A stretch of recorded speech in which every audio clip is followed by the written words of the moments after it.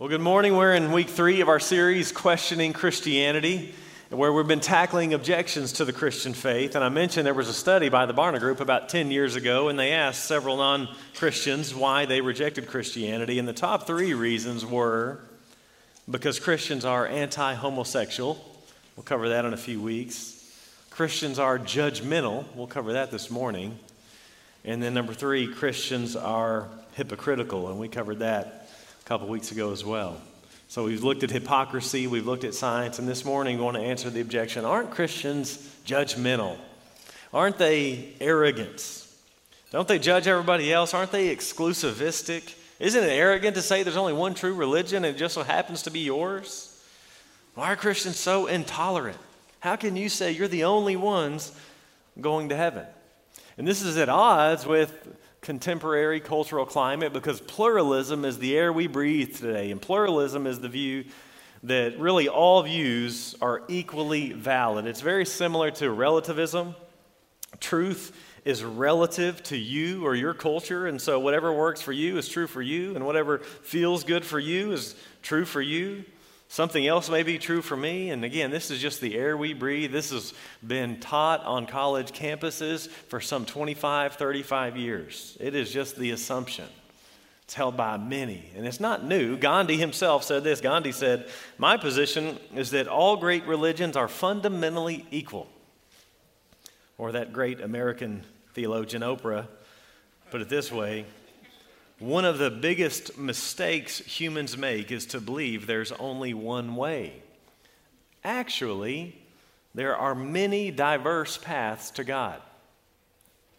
And so how do we respond? And I want to first, let's own something as Christians. Let's be clear that the gospel of Jesus Christ is exclusive. I need to say this because there are increasing numbers of people who claim to be Christians who are compromising on hard truths like these. And so people who try to make the Bible say, actually, there's more, even, again, Christians. And so there's a few views that I consider heresy. One is called inclusivism, and it's the idea that Jesus saves everybody, whether or not they know it. He's the Savior of every single person, and regardless of whether or not they trust Christ. That's gaining popularity. Some popular teachers you may have heard of that hold that are Tony Campolo, or sadly even Billy Graham towards the end of his life affirmed inclusivism. Then there's another view that's really the same. It just takes Christ out of the picture, and that's universalism, and that is everybody will be saved. Regardless, Christ doesn't matter. Every single person will be saved. And again, there are some within the church saying the Bible teaches these things. And so I just want to, before we get into this, own the fact, as we'll see, the Bible's very clear that Christianity is exclusive. But this is not intolerance. Tolerance, it's really got a new definition. The true sense of the word, it comes from a Latin word that means to bear something harmful or contrary. And so it's to gently bear another in love, even when you don't agree.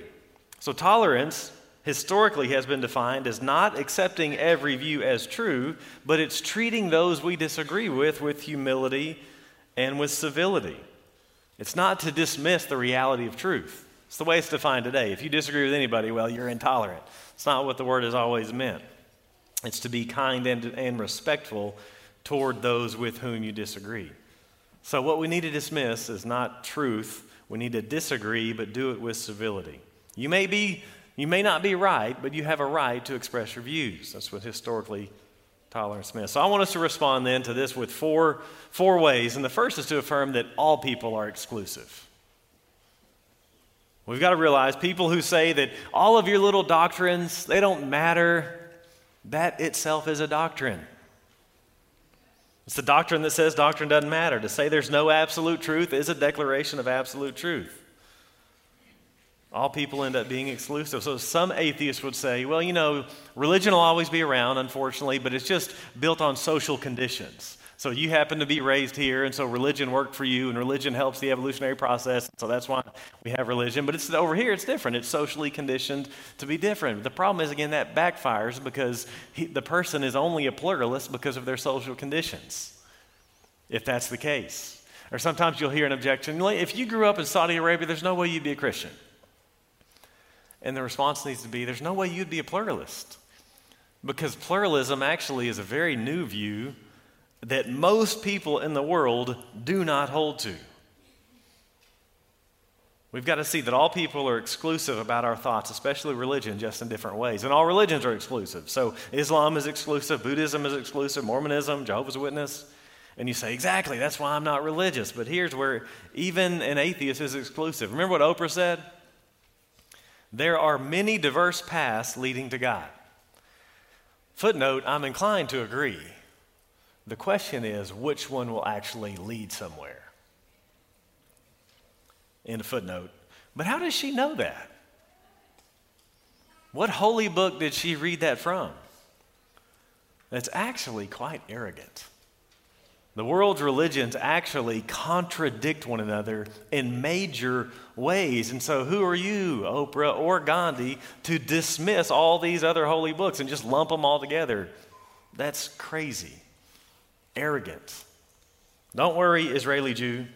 Don't fret, Palestinian Muslim. I know your parents lost their lives over the differences between your religions. I know that you could swim in the blood that's been shed over your differences. Don't fret. There's really no difference at all. They're all equal. This is a uniquely Western view. Most of the world does not now and has not ever held to pluralism. They're different. You can't just lump them all together. Just to take one example, the most important example, consider the ways different people talk about the person of Jesus. Buddhism says Jesus was just an enlightened man like Buddha. Hindus say he was an incarnation of God like Krishna. Islam says he was a mere man and a prophet, but inferior to Muhammad. Jehovah's Witnesses say he was merely the Archangel Michael, a created being who became a man. Mormons teach that Jesus was only a man who became one of many gods, that he was a polygamist, and that he had a half-brother named Lucifer. New Age guru Deepak Chopra says Jesus is a state of consciousness we can all aspire to. Scientology says he was an implant forced on Thetan 1,000,000 years ago. I don't even know what that means exactly. But Christians believe he's God incarnate who came to redeem sinners through his death, resurrection, and ascension. Those views are worlds apart, aren't they? And so how can any intelligent person just dismiss them and say, yeah, they're all basically the same? That's ignorant and it's arrogance. And some people use the analogy of the elephant. I mentioned it before. You've got an elephant and you've got 4 blind men. And basically the 4 blind men are different religions of the world. So you've got your elephant, and so you've got one of your blind men on the leg of the elephant. And he's like, this is like a tree trunk. Then you've got the guy on the back, on the tail, and he says, no, it's more like a whip. Then you've got one guy, on the side, just filling the side. And no, it's like a large wall. And so the atheist says, that's like religion. They're just trying to do their best. They're just trying to describe reality from their own little limited viewpoint, but none can see the big picture. But that is an extremely arrogant analogy, isn't it? Why? Because who has the God's eye viewpoint? Who's the one that's not blind in the analogy? Well, the atheist, who's got the full picture and is able to say, well, that little poor religion doesn't see it, that little poor religion doesn't see it. These are just religious people trying to grasp the truth. The atheist storyteller is the one who can see it all. He's not blind like these little poor pathetic religions. He can see the whole thing. It's extremely arrogant. Here's how one author put it. He's using satire here. And he says this. He says, Jesus was a good man, just like Buddha, Mohammed, and ourselves. He was a good moral teacher, though we think his good morals were bad. We believe that all religions are basically the same, at least the one we read was. They all believe in love and goodness. They only differ on matters of creation, sin, heaven, hell, God, and salvation. We believe that each man must find the truth that is right for him. Reality will adapt accordingly. The universe will readjust. History will alter. We believe that there is no absolute truth, accepting the truth that there is no absolute truth, end quote. And so the Oprah view is actually exclusive to others. It says your arrogance if you don't agree with me that all views are the same and none are to be excluded. It ends up being exclusive of any view that is exclusive. It doesn't work. And we need to push on it because that's often said, well, we're all the same. Well, hold on. Like, you don't really believe that all religions are the same, do you? I mean, usually they're thinking of Christianity, Islam, some of the big ones, but that's not what they say. They say all religions. Well, really, do we really believe they're all the same? Do we believe things like the Fundamentalist Church, Latter-day Saints, FLDS, that with their polygamy, we believe that's the same? Or what about Amorite religions, where they sacrifice their infants and use their arms as drumsticks? Is that the same as Christianity? What about Waco, David Koresh? What about Jim Jones in the People's Temple, drinking cyanide-laced Kool-Aid, killing 918 people, 304 of which were kids? Can you believe that's the same? What about the prosperity gospel? In the name of Christianity, these people using the money of their adherents to go and buy things like $50 million jets and whatnot. Is that the same? Are these all just equally valid and equally true? No, you don't actually believe that. All people are exclusive. It's just in different ways. That's the first point. We're all exclusive. It's just in different ways. The second way to respond is that Christians follow Christ. Should be obvious, right? Should be redundant. But a Christian, by definition, is one who follows Christ, which is, by the way, why we make such a big deal out of knowing your Bibles. If a Christian is one called to follow Christ, we must know his word in order to follow him. So we follow him in life and we follow him in truth. We are disciples. We are learners of him. I want us to look together in John chapter 14. If you're using a Pew Bible, it's page 85 on the second half. But let's read John 14 together.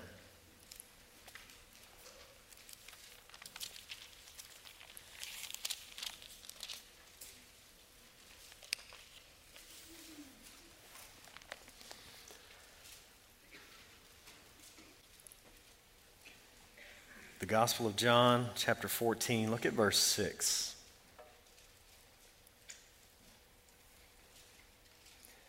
Jesus said to him, I am the way and the truth and the life. No one comes to the Father except through me. Jesus really could not be more clear.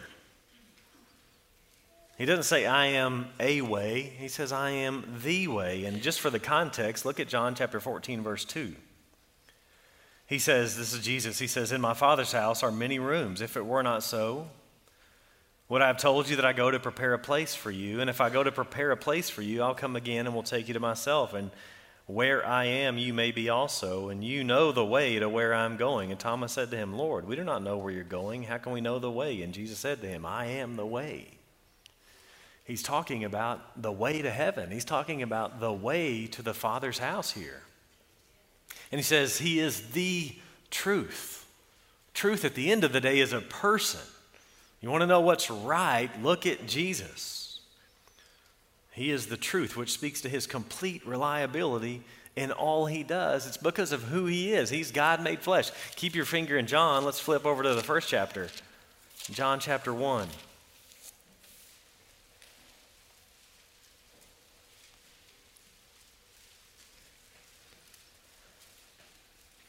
John chapter 1, verse 3. Let's just start at verse 1. In the beginning was the Word, speaking of Jesus. And the Word was with God, and the Word was God. He was in the beginning with God. All things were made through him, and without him was not anything made that was made. He is God himself. The Word was God. Look down at chapter 1, verse 14. And the Word became flesh, became a man, and dwelt among us. And we've seen his glory. Glory as of the only Son from the Father, full of grace and truth. Look there at John chapter 1, verse 18. No one has ever seen God, the only God, who is at the Father's side. He, speaking of Jesus, has made him known. Jesus has made God known. That word there is the word where we get our word exegesis. The Son is the exegesis of the Father. The Son is the explanation of the Father. Jesus is the self-disclosure of God himself, which is why he is the truth. Flip over a couple pages to John chapter 5. He is the one to whom the scriptures point. John chapter 5, verse 39.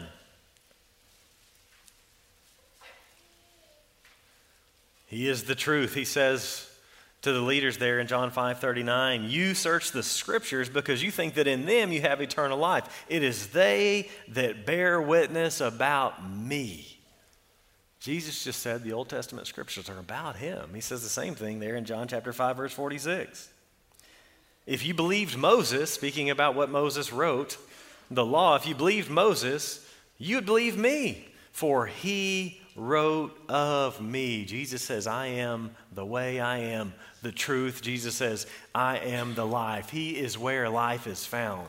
Life is found in Christ. Did you notice the way he said that there in those first verses? Look back at John chapter 1. He's the life.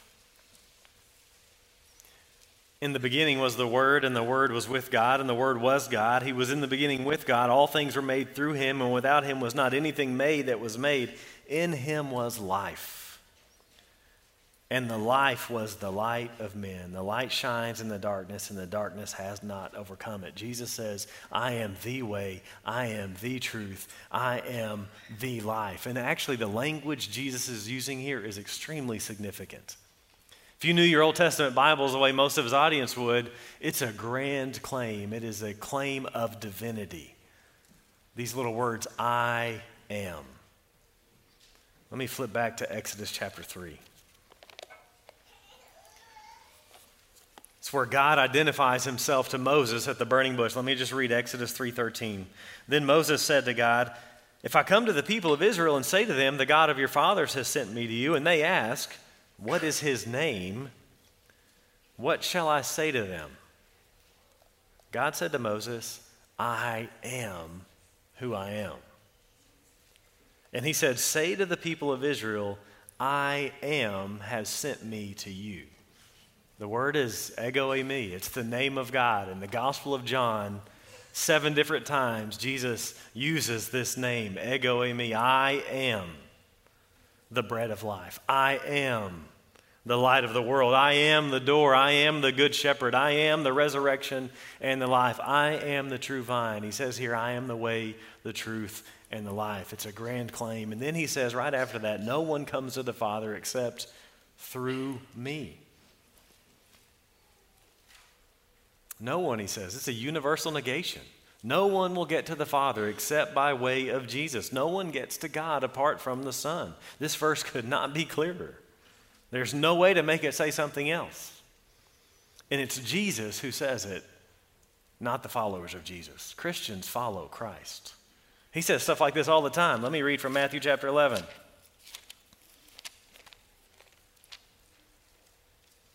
Matthew chapter 11, verse 25. At that time, Jesus declared, we have a prayer here. I thank you, Father, Lord of heaven and earth, that you have hidden these things from the wise and understanding and revealed them to little children. Yes, Father, for such was your gracious will. All things have been handed over to me by my Father, and no one knows the Son except the Father, and no one knows the Father except the Son and anyone to whom the Son chooses to reveal him. Isn't that a staggering statement? Let me read it again. All things have been handed over to me by my Father, and no one knows the Son except the Father, and no one knows the Father except the Son, and anyone to whom the Son chooses to reveal him. It's a grand claim. He says, come to me, all who labor and are heavy laden. I will give you rest. Take my yoke upon you, and you learn from me, for I am gentle and lowly in heart, and you will find rest for your souls, for my yoke is easy and my burden is light. And so Jesus himself is very clear about the fact that no one gets to the Father except through him. And Christians believe Jesus is Lord of Lords. Like what Jesus says goes for us. He's our Lord, both in our life and what we believe. We wouldn't be faithful followers of Jesus if we didn't take what he says with utmost seriousness. Jesus is the one who claimed exclusivity. Jesus is the one who claimed universal authority. And so you can't blame Christians for taking the claims of Jesus seriously. Can't blame Christians for following Jesus. He's the one who made these outlandish, outrageous claims if he's not who he said he was. Let me just read a few more we'll just stick with John for a minute. John 3:18, notice what he says. Whoever believes in Jesus, in him, is not condemned, but whoever does not believe is condemned already because he's not believed in the name of the only Son of God. Here Jesus is very clear. You must believe in him. If you don't, you're condemned. John chapter 8. If you're in the Gospel of John, you can just keep flipping with me. John 8:23.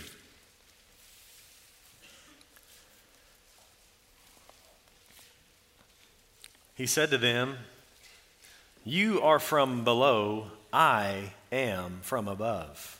You are of this world, I'm not of this world. I told you that you would die in your sins. For unless you believe that I am He, you will die in your sins." I mean, isn't that clear? It's hard to swallow, but it's easy to understand. It's Jesus making these claims. Flip over a couple chapters to John chapter 10, verse 30.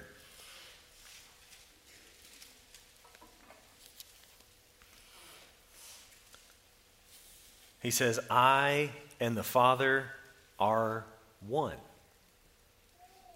He said it. Back to our passage, John chapter 14. Reading a little further, let me just look at verse 9. "Whoever has seen me has seen the Father." And so Jesus is the one who makes these unique claims. He's the one who said he is the way. He's the one who said no one can get to the Father except through him. And so he went around telling people stuff like, your sins are forgiven. What man can do that? No other religious leader says things like that. Speaking to a paralytic, he says, which is easier for me to do? Say your sins are forgiven, or to say, get up and walk? I can do either. I can do both. He's the one who said all authority has been given to him. He's the one who said he would live forever. No other religious founders claimed anything like this. If this is not true, Jesus is crazy. No one says stuff like this. This is where C.S. Lewis is so helpful and says we don't really have the option. Sometimes you'll run into people. He was a good teacher. Jesus was a good teacher. I remember on a college campus bumping into a girl who didn't know the Lord and started talking about Jesus. Oh, I love Jesus' teaching.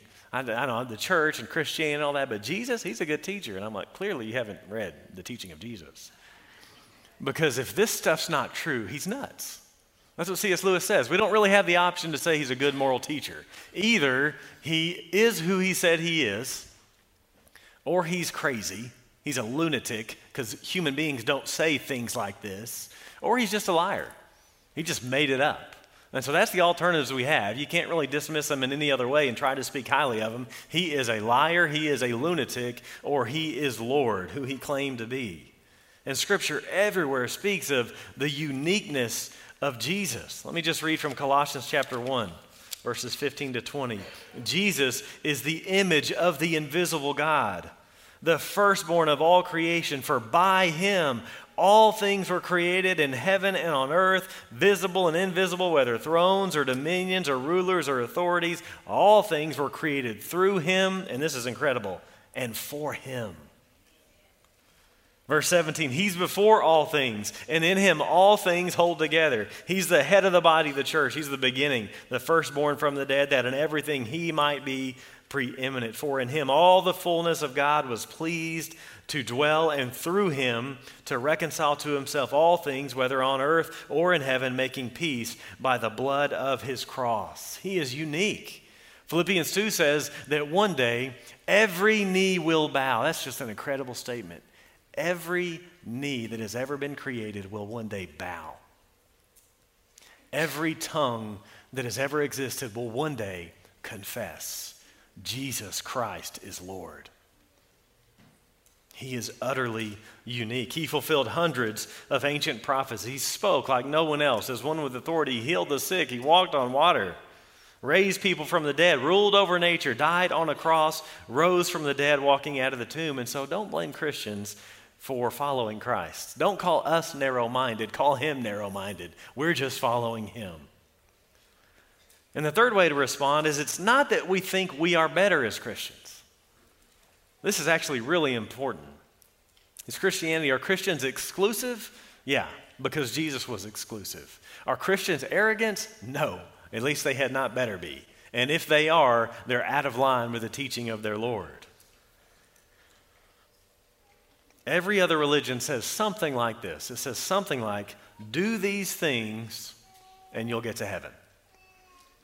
In other words, be good. Be a good person and you will get to heaven. Be better than others. And so in this sense, Christianity is not arrogant. It's actually a voice of humility, surrounded by arrogance.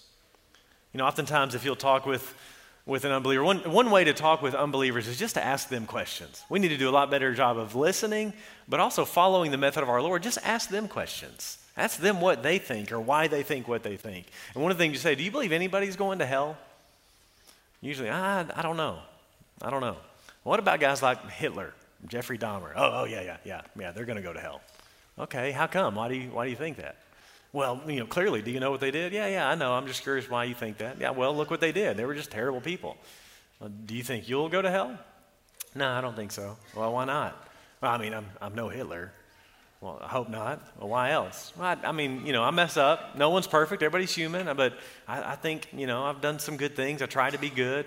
And at the end of the day, it boils down to saying, I'm going to be in heaven and others aren't because I'm better. My goodness outweighs my badness. But Christianity doesn't say anything like that. Christianity says there ain't no one good enough. This is where we're not saying we're better than anybody. No, we're actually worse. We know that. We know we are sinners. We know we are hypocrites. We know we need forgiveness. That's why we're in this thing. We know that no one is good enough on their own. No one earns their reward. And no one gets to heaven because of them. It's by humbly accepting the gift. And part of it, the humility, is knowing we are sinners. We know that. That's why we just sang, out of my shame, out of the dead of night, into a hope, into your marvelous light. It's your mercy. We don't deserve your mercy. Mercy is God withholding from us what we deserve. We wouldn't dare say we're going to heaven because we're better. I would be Hitler or Dahmer if it wasn't for the grace of God. I'm capable of anything that any sinner is capable of. It's only by sheer grace. And so there should be no arrogance among Christians. It just doesn't make sense. It should be a voice of humility. Because other religions actually teach that they are better than others, and we know we're not. We run to Christ for the forgiveness of sins. Here's how Tim Keller put it. He says, most religions and philosophies of life assume that one's spiritual status depends on your religious attainments. This naturally leads adherents to feel superior to those who don't believe and behave as they do. The Christian gospel, in any case, should not have that effect. Because we know we're no better. We just know where we find life. And then finally, fourth way to respond is that the uniqueness of the cross demands exclusivity. Because we know we are guilty. We know we are sinners. We know that God has revealed himself to be holy. Someone must bridge the gap. Someone must make atonement. And only Jesus is the Savior. Only God made flesh can make an adequate sacrifice. Other religions provide no Savior. They provide no sacrifice, and ultimately no forgiveness, and ultimately no salvation. But the cross takes seriously both God's holiness and our sin. Jesus bears the penalty we deserve on the cross, satisfying the wrath of a holy God and freeing us from the debts. If we could make it to God on our own, there would be no need for a cross. This is why the cross demands it. If we could get good enough, if we could climb that ladder, there would be no need for grace. There would be no need for a cross. That's why Paul puts it in Galatians. He says, I do not nullify the grace of God. For if righteousness, a right standing that we all need, if righteousness were through the law, then Christ died for no purpose. The cross demands exclusivity. And it's because of the uniqueness of Christ on the cross that we must agree that there is salvation found in no one else. In fact, turn over to the book of Acts, chapter 4.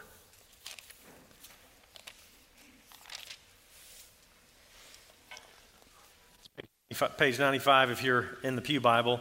And just think about the context here for a minute. The book of Acts is the beginning of the church. So Acts 2, the Spirit is poured out. This is very early in the life of the church. Let's just read the first couple verses there. And as they were speaking to the people, the priest and the captain of the temple, the Sadducees, came upon them, greatly annoyed because they were teaching the people and proclaiming in Jesus the resurrection from the dead. Look at verse 11. This Jesus is the stone that was rejected by you, the builders, which has become the cornerstone. It's actually a quote from Psalm 118. And the cornerstone was that most important stone. It's that stone that bears the weight of the rest of the construction. Jesus is the cornerstone. He is the main thing. He is the key figure in God's plan of salvation. Look at the verse right after that there at Acts 4:12. And there is salvation in no one else. For there is no other name under heaven given among men by which we must be saved. Again, just appreciate the clarity for a moment. There's really no way to make this verse say anything else than it says. Peter's so clear here. There is salvation in no one else. It's like Peter's Lord said, no one comes to the Father except through me. And then notice Peter gives the reason. He says, because there is no other name under heaven given among men by which we must be saved. No other name under heaven. That means in all of creation, there is no other name, no other person, no other way. None of them lead to salvation because none of them are Jesus. None of them are God in the flesh. None of them can make an adequate sacrifice. None of them have died a substitutionary death for sinners and walked out of the tomb. Only Jesus can save. And I realize this is not politically correct, increasingly so. Bugs a lot of people, but let me just encourage you, if that's you, to consider the claims of Christ. Consider what is true, not just what happens to fit our current cultural norms. It's not about how you feel, it's about what's real. It's about what's true outside of us. I'm all for open minds, and we love questions here at Southside, but open minds, we don't want to have them so open that our brains fall out. Chesterton said, an open mind is like an open mouth. It's meant to come down on something at some point. I love the way Chesterton put it. He says, and this was 100 years ago, what we suffer from today is humility in the wrong place. Modesty has moved from the organ of ambition and settled upon the organ of conviction, where it was never meant to be. A man was meant to be doubtful about himself and undoubting about the truth. This has been exactly reversed. So true, isn't it? Now we're not doubtful at all about ourselves, but we are doubtful about the truth. A man was meant to be doubtful about himself, undoubting about the truth. This has been exactly reversed. We're on the road to producing a race of men too mentally modest to believe in the multiplication table. If you're not a follower of Jesus, let me challenge you. Consider his claims. Pursue truth, because if he's right, if he is who he said he is, it's the most important decision in the world. As I said in Philippians 2, as Paul says in Philippians 2, one day every knee will bow, including yours. Your tongue will confess that Jesus Christ is Lord. The question for you is, will you bow now and confess now in joyful submission? That's the invitation today. Or will you bow later in judgment when it's too late? But with as much urgency as I can muster, you need to hear, you will bow. He is the Lord of Lords. He is the only way. And if you're a follower of Christ, let me encourage you, don't soften this message. This won't win friends and influence people, but it's the truth. So be bold. 2 Timothy 1:8, do not be ashamed of the testimony about our Lord. Do not be ashamed. You'll get mocked. You'll get ridiculed. You'll get called names. So did Jesus, and so did the early church. Be bold, but be humble, because it's not like we're any better. We're all beggars. We just happen to be the ones that have found bread, trying to tell other beggars where to find it. Be bold, but be humble. We're just nobodies trying to tell everybody about somebody who can save anybody. So be bold, be humble, and be urgent. This truth ought to inspire urgency for the people of God. Urgency in how we pray. Urgency in how we give, how we use the resources God has given to us to steward. Urgency in how we live. God has graciously shown us the way. This good news came to us because it's on its way to somebody else, or should be. So is Christianity exclusive? Yes. Arrogant? Not if we're being biblical. But the word is clear. Jesus Christ alone rightly bears the title Savior of the world. As we close, let me quote these words from Thomas à Kempis from a few hundred years ago. He says, reflecting on these verses, "Follow thou me, I am the way and the truth and the life. Without the way there is no going. Without the truth there is no knowing. Without the life there is no living. I am the way which thou must follow, the truth which thou must believe, the life for which thou must hope. I am the inviolable way, the infallible truth, the never-ending life. I am the straightest way, the sovereign truth, life true, life blessed, life uncreated."